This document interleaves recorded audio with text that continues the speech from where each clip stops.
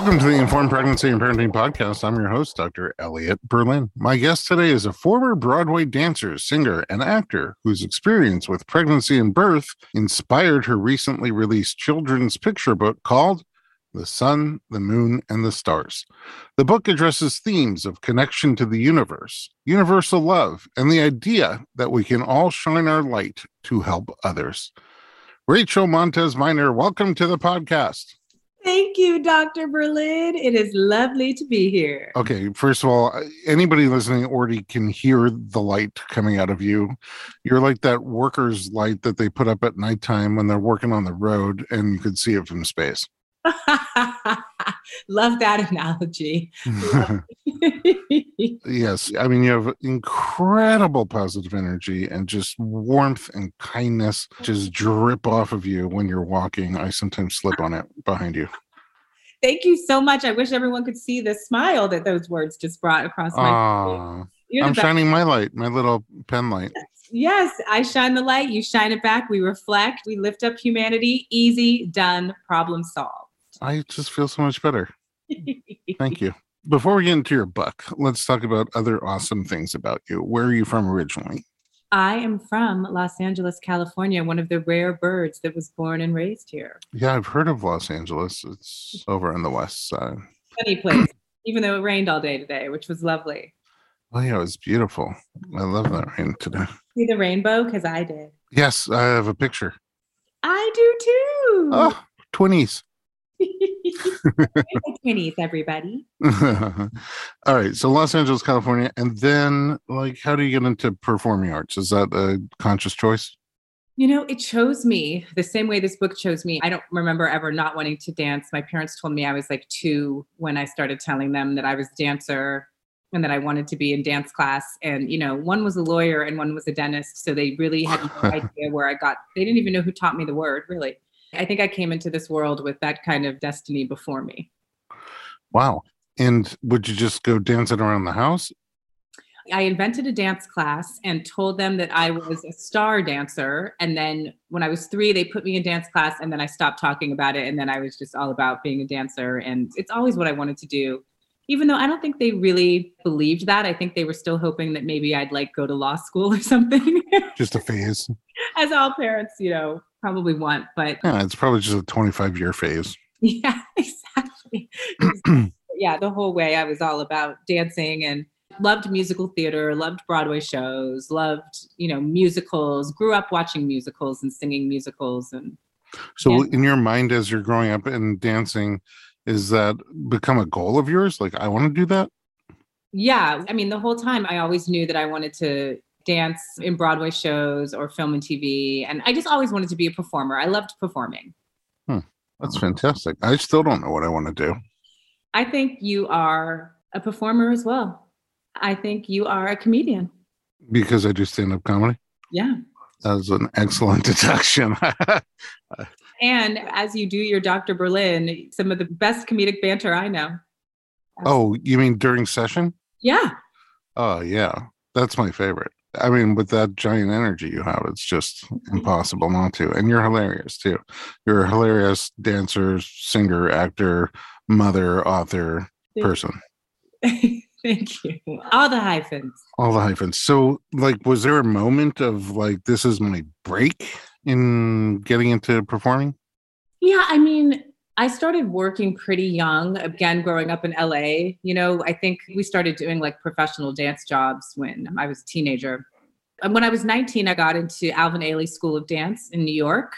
So I went there for a summer after college. And I think that was part of the big break because that's when I really realized I could do it. But then booking the producers, the Broadway show, the first national tour, I think that I would probably look back and say that was the big break because that was when I got into the union and started making a real living. Because modern dance, you don't get paid that much money. But in the producers, I was able to tell my parents, I have health insurance or a 401k. And they were like, really? It was a real job, Oh, so did they give up dentistry and law? So then I started paying the mortgages. I felt very legitimate after that as an artist and as a performer. Yeah. Is traveling like that from city to city, did you enjoy that lifestyle?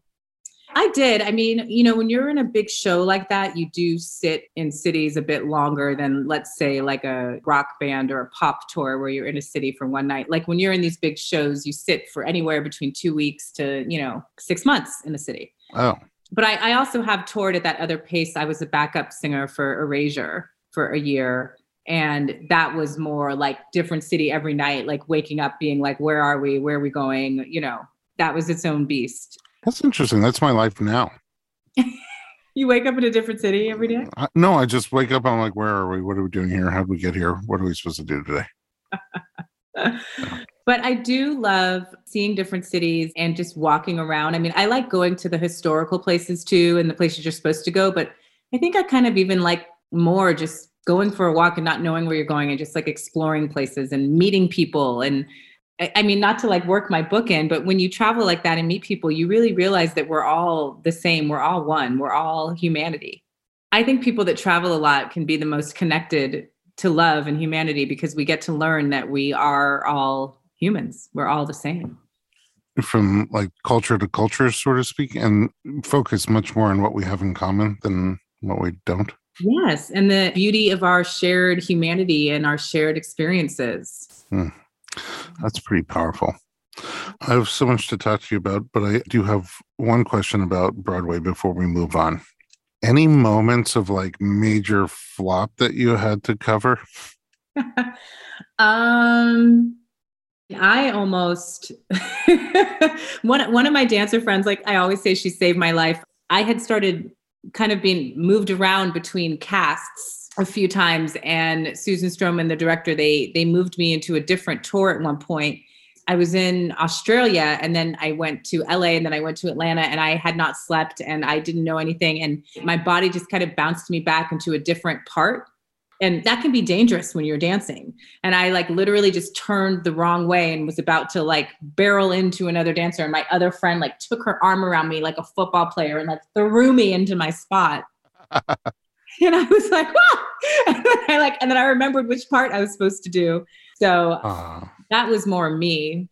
But well, yeah, that's got to be really confusing, playing different parts in the same production. Yes, but to everyone listening, part of the reason I know Dr. Berlin so well is because of that show. Because in that show, I wore a sausage on my head. And it weighed a lot. And I have a wonky Mel Brooks sausage neck to this day. And that's what they call it in the medical literature. There's tennis elbow, golfer's elbow, and wonky sausage Mel Brooks neck. Wonky sausage neck. Yeah, whatever. Not necessarily in that order. Yeah. Now we've come a long way, and you are married, and you started a family. Let's take a little break, and when we come back, we'll find out how that all went down. Don't go anywhere. We'll be right back.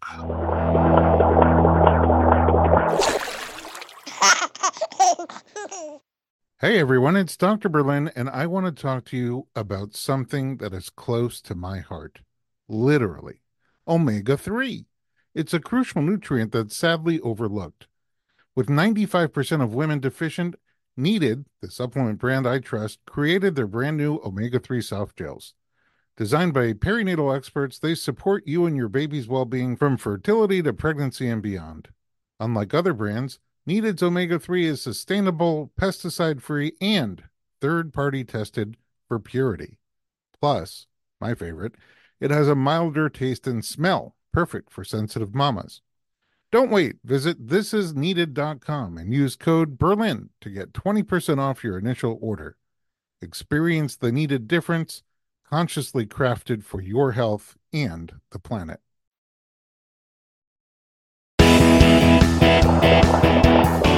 Welcome back to the Informed Pregnancy Podcast. We're talking to Rachel Montez Minor. So, Rachel. Yes. Where'd you meet your husband? We actually met on a television show that I was dancing on. I think it was on CBS. It was like a big Christmas special extravaganza, tree lighting situation. Ooh. And my husband, Ricky Minor, was the musical director of the television show. And I was a dancer on the television show. Oh, Office Place romance. Yes. And, you know, I never thought I would meet my husband on a job because in the dance world, I hadn't met that many, eligible men. So, yeah, it was a very natural way to meet. And we got to kind of spend all day together because I think our call was like 7 a.m. for an 8 p.m. show. Oh my goodness. Yeah. Yeah. Literally hanging out all Hurry up day. and wait, as they say in show business. Hurry up and wait. Hurry up and wait. Yeah.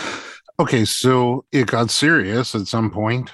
It took a while. We were friends first, but we just had our 10-year of when we met. I think it was like November 13th or something. So that's fun.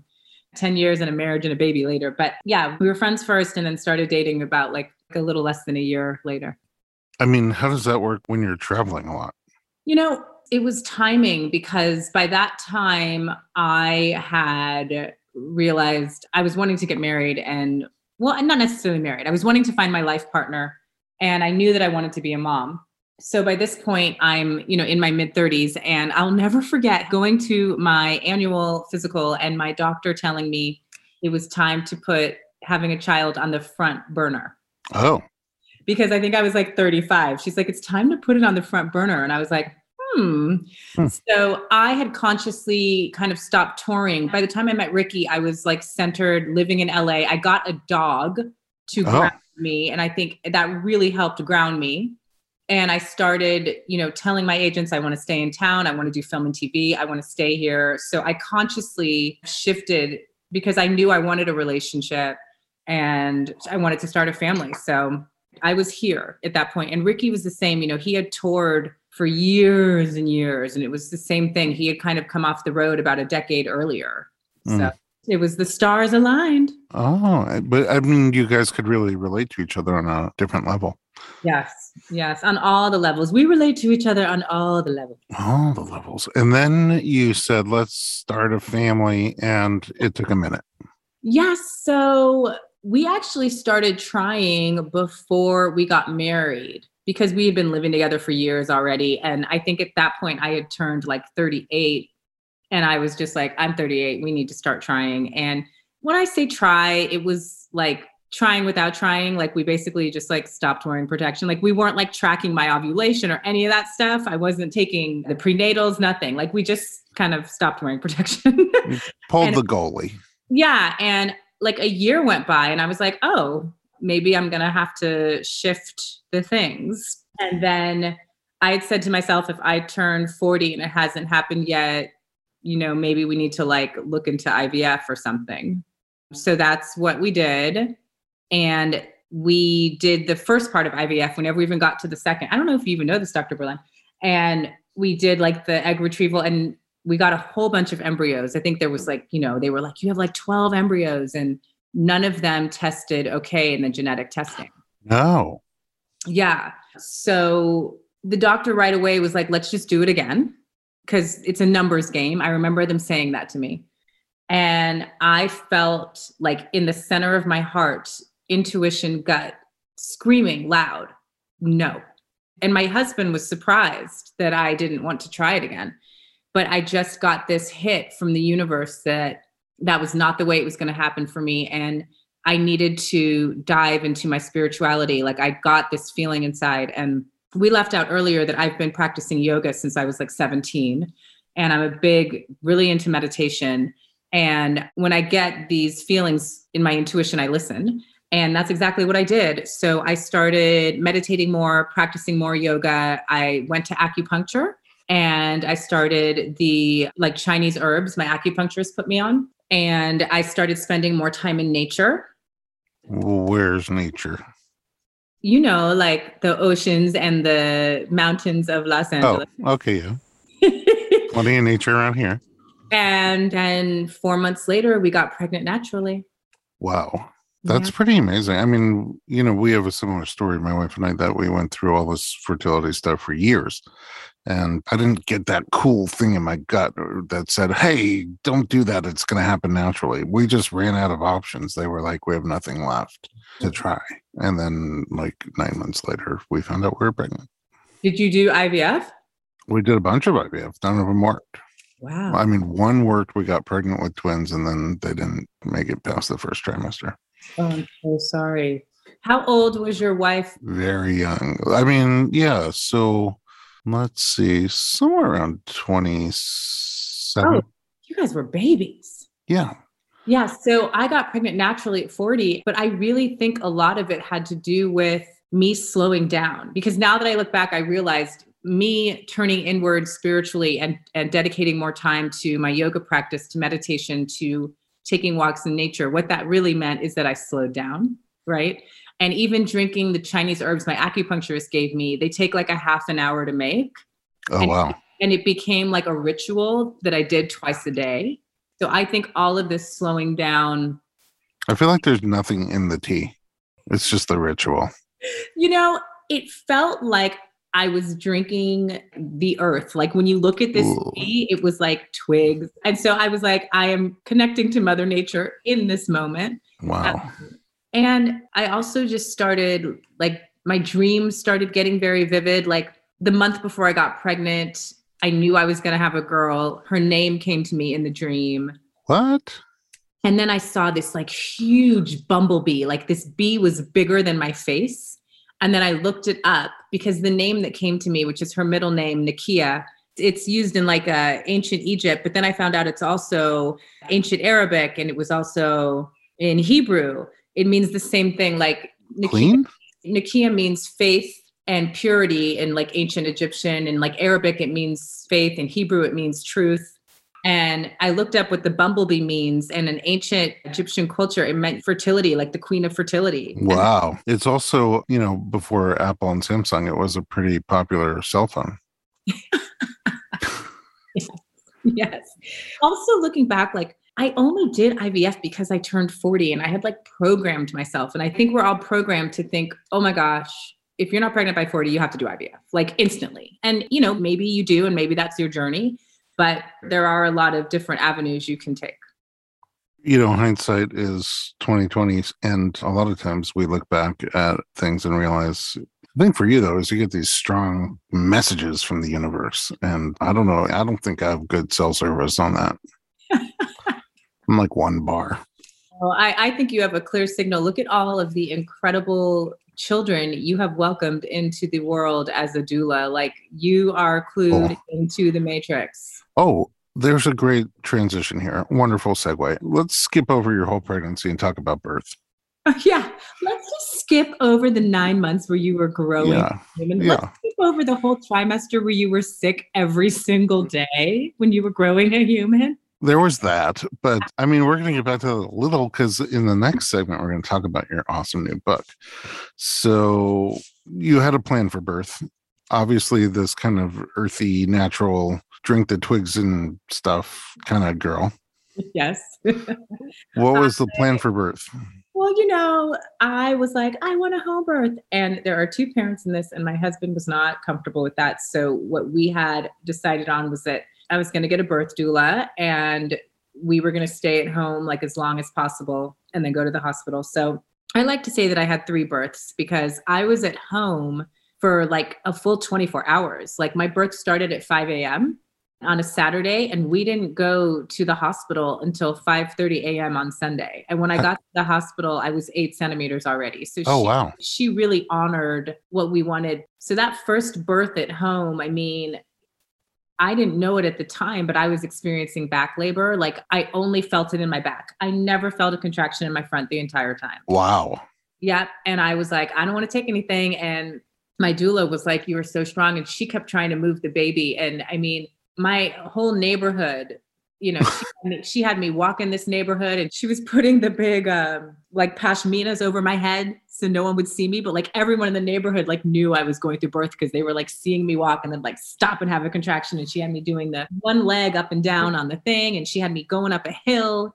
And we lived in the hills, and it was like night, and there was like coyotes and the moon, and I was, it was deep, but all in my back, so painful. My husband was, holding where he was supposed to hold, and the pain got so dull and intoxicating, and it was pretty intense. But then we got to the hospital, and I call this birth number 2 because they finally made the call, my husband and the doula, to give me a epidural, because by then I think we hit hour 28 and it was back labor, and I was going in and out of, like, I don't even remember this, by the way, at this point. Like I was like in and out of consciousness. Oh, wow. And now I'd gone to 10 and the baby hadn't like dropped yet. So I was at 10 centimeters and then I got the epidural. So I feel like this is kind of the second part of the birth, which is now that we're going to just kind of like wait and see. And I was able to take like a 4-hour nap, which was pretty amazing. Yum. And then we just waited and waited. And she never dropped into my birth canal. Like, it wasn't even 0. It was like negative something. I saw you the Friday before and she hadn't dropped. Mm-hmm. So she never dropped. And then part 3 of the birth is that she told me we were going to have a cesarean. And I was just like in shock, didn't believe it. And she finally snapped me out of it when she was like, we can do a cesarean right now, or we can do it in an hour and have it be an emergency. And I was like, oh my gosh, just. Well, when you put it that way. That was hour 34. Wow. So yeah. So many questions. When you got the epidural, what did it feel like to you? So I was 28 hours into back labor. So like I said, I was kind of in and out of consciousness. And my doula was so honoring everything we wanted. Like, the room was dark. We had the fake candles. We had the yoga meditation music playing. And I remember she was patting my third eye with her finger and like chanting while they were doing the epidural. So all I remember, like, feeling the tapping, like the Reiki tapping on my forehead while the epidural went in. And then once it kicked in, did it just totally numb everything for you? No, but it took away the back pain. But it's weird. I could kind of still feel the rhythm of the contractions. Like, I could still feel the rhythm, but the pain was gone because they were hoping I would still be able to push. So maybe they didn't give me like a full, Yeah. Well, it was because you were close to. I was 10. You were 10 centimeters, so you're close to pushing. Yeah. Well, sometimes the rhythm is going to get you. Yeah, but the rhythm did not get me for once. Unbelievable. I mean, you made the call for a cesarean, which is so opposite the original plan you were dreaming of. Oh, yeah. Were you alert and aware for that? So, I hadn't really eaten. I tried some blueberries at one point and, of course, threw it right up when we were at home. And I hadn't really drank. So I was, again, kind of in and out. This is no time for drinking, Rachel. I do remember them kind of putting my arms out. To strap it down?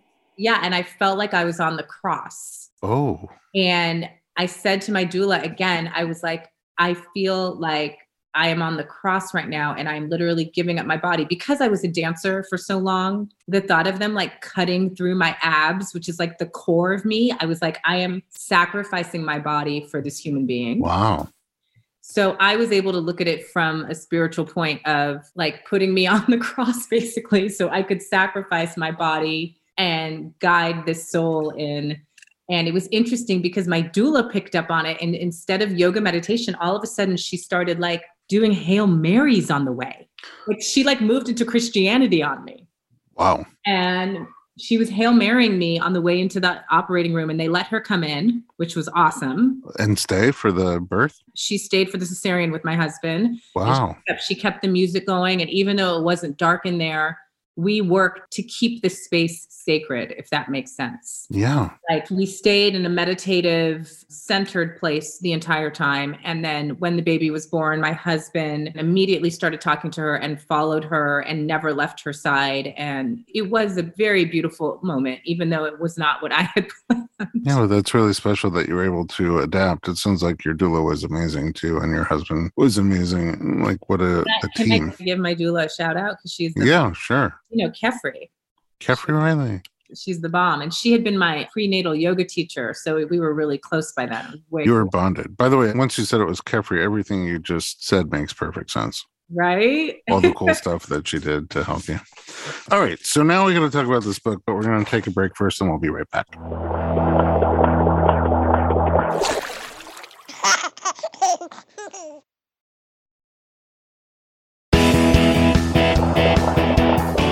Welcome back to the Informed Pregnancy Podcast. We're talking to author and mommy, Rachel Montez Minor. Okay. You had a kid, and while you were pregnant, which we glossed over, you had this vision for a book. First, I want to know about the vision. Like, were you sleeping in it? You woke up with it, or did you dream it out? So many a book and vision came to me while I was pregnant with her. So, We already discussed like the month before I got pregnant, I knew she was coming. So I was pregnant with her just about 1 month pregnant, like very early, like wasn't even telling people early. And I was asleep and I saw children sitting in a circle and they were chanting. I could see them chanting. I could see the words in different languages and they were sitting in a circle. And then the title of the first book kind of woke me up. And then the whole book came downloaded to me. And luckily I slept with the dream journal by me and I was able to just get it out. And then that night, like 3 different books came to me. And over my pregnancy, I had like 11 different books come to me the same way. The title would come and then it would just download. And would you write it down right away? Oh, yeah. Mm-hmm. Pre-pregnancy and fertility, had things like this come to you previously? I had kind of like psychic dreams about people more. Or, I have had some mystical experiences in my life. But this was the first time where I was getting like books downloaded to me that like rhymed. And I mean, this is trippy. My editor told me this first book that we chose, my lit agent, once I got one, was the exact amount of pages a children's book is supposed to be. Wow. Isn't that crazy? That is nutty. I didn't even know that was a thing, by the way. Yeah, it's so random that it would be, especially if you'd never heard that before. No. And again, like I tell people, like I never sat down to be a children's book author. I never was like, this is what I'm going to do after I have a child. I'm going to switch careers. It chose me, I think, the same way that being a performer chose me, and I'm just trying to be the vessel that the messages come through. And in editing everything, I've always just been trying to stay true to the messages of these books. And all of the books that came to me are very mystical and about our oneness and about our connection to each other, about our common humanity. Yes, at the beginning, when you talked about traveling around the world and seeing different people, different cities and countries, and focusing on like, wow, we're unique, but we're all the same. And that's pretty cool to have that kind of experience. The Sun, the Moon, and the Stars. What's this book about? And why did you pick it to be the first? So truth be told, I kind of did not pick it to be first. There was a series of books that came. There are 7 of them. And I thought that should be the first thing we did. But my literary agent, when she read everything, she thought The Sun, the Moon, and the Stars really was the first one. So I got to give her the credit for choosing this to be the first. And this was also the first book that we sent to the publishers. So this was the book that got me the multi-book deal. So she was right. And it is about our connection to each other, humanity, and to our families, but also our connection to the universe. So we all have the ability to shine our light like the sun, and to glow like the moon, to sparkle like the stars. We can all help each other through dark times. Like just like when you're stuck out at sea and back in the day, people used to look at the stars to guide them home. I mean, we all have that capability to do for each other. And this book is about connecting to our families, to each other, and to the universe, that we all possess this power. And the message of the book is that you are the universe and the universe is you. So there's no one like you. And your light needs to be here. And we need to help lift humanity up and lift each other up. So beautiful. Thank you. And so timely. I mean, really, it's having a strong emotional effect on me hearing you say it that way. I just feel like you just every day see people that just so focus on, I don't like this about you, I don't like that about you, you're different than me, you're different, but we're like 99.9% the same. And we do have the ability to help each other and to heal each other. And it just makes you wonder, like, if everybody had that mindset, what would this world be like? And that's why we're here on this journey. We are here to shine our light. And no one has the blend of magic that each single human being has. So it's also about teaching our children how much they matter and how special they are and how much we can help each other. It's all about connection to each other and connection to the universe. I mean, I'm also hoping that people will be encouraged to kind of like, when you're with your family, put down your phones and get out into nature, look up into the sky on a beautiful day, watch the sunset with your family and talk to your children about the magnificence of the skies and the stars and all of that too. Does your daughter like reading your book? Oh, yes. She carries it around like a stuffed animal. And it's really, really amazing. She knows that it's mommy's book and she knows that I wrote it. And I can't wait till she's a little older. She's only 3, because to me, this is really her book. This is her message to the world.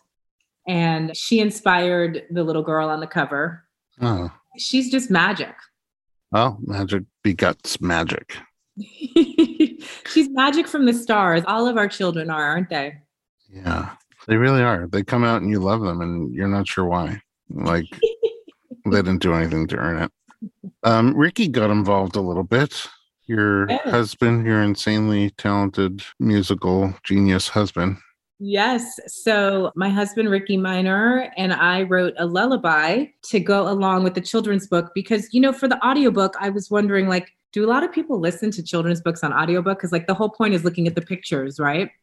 So we thought it would be great to have a lullaby included so that if you're listening to it in the car or, at home, you can have a lullaby to help rock your child to sleep.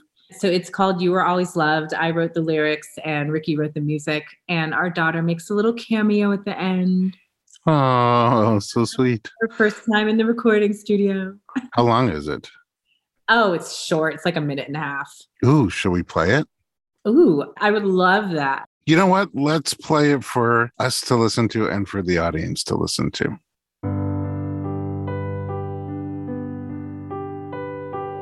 Go to sleep, my darling. Go to sleep, my love. Go to sleep, my darling. You are always loved. The stars are out and shining brightly in the night. The stars are out and shining. You are always loved. The sun has gone to sleep, my love, and the stars are out in peace, my love. Go to sleep, my darling. Go to sleep, my love. Go to sleep, my darling. You are always loved.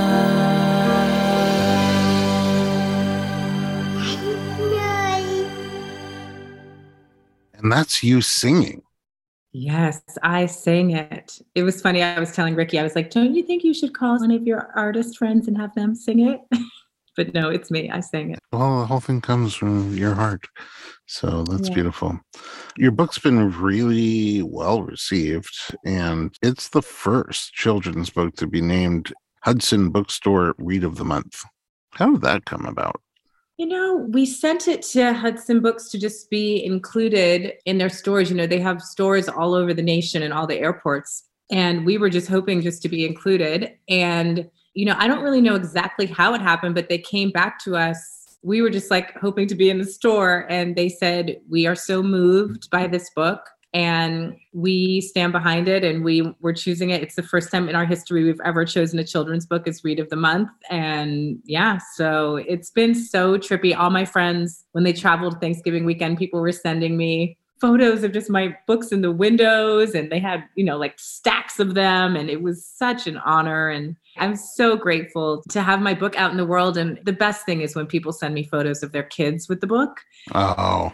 And there's been some people, social media, I have a strange relationship with. As you know, I prefer to not be on devices frequently, but, some people from my past, like from elementary school, found out and they're sending me pictures of their kids, like reading the book. And it's so mind blowing and amazing. And I'm so grateful. That's so special. Yeah. I mean, now I think that towards the end of the episode, people who heard my introduction about you being a nighttime construction worker's giant light that lights up the whole street, I think that they know what I'm talking about. And when you described the message of the book to me, I literally got teary-eyed. And I don't get art usually, so this is big. Oh, you get an art. You love a Mel Brooks comedy. Yeah, I get comedy, but this is not comedy. All right. You have a bunch more books. You might be working on a musical. There's a lot to follow here. Where can we find you online? You can find me on Instagram at Rachel Montez Minor, or Facebook at Rachel Montez Minor, or I have my website, rachelmontezminor.com. I was going to guess. What was I saying? Sausage Head. Sausage Head. I bet you have another account called Sausage Head where you just voyeuristically look around social media, see what's going on. And the next book is slated for fall of 2023. So we're almost done editing that right now. Children's books take a lot longer than I realized. That's something I've learned. Illustrators, it takes like a full year to illustrate a children's book. Wow. I mean, I think if you actually think about it, that makes sense. Yeah. But when you just pick one up and flip through it in 3 minutes, that doesn't make sense. Yeah, exactly. But now we know. We got the inside scoop. Yeah.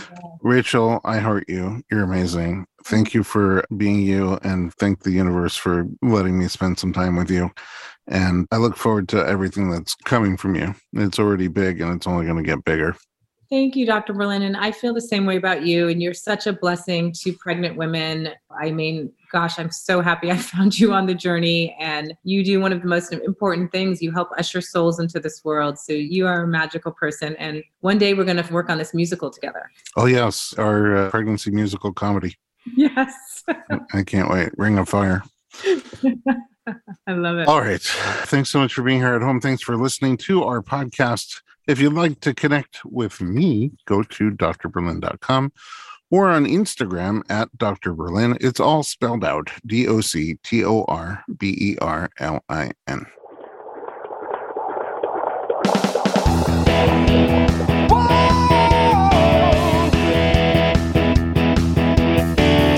Doctor, give me the news. I got a whole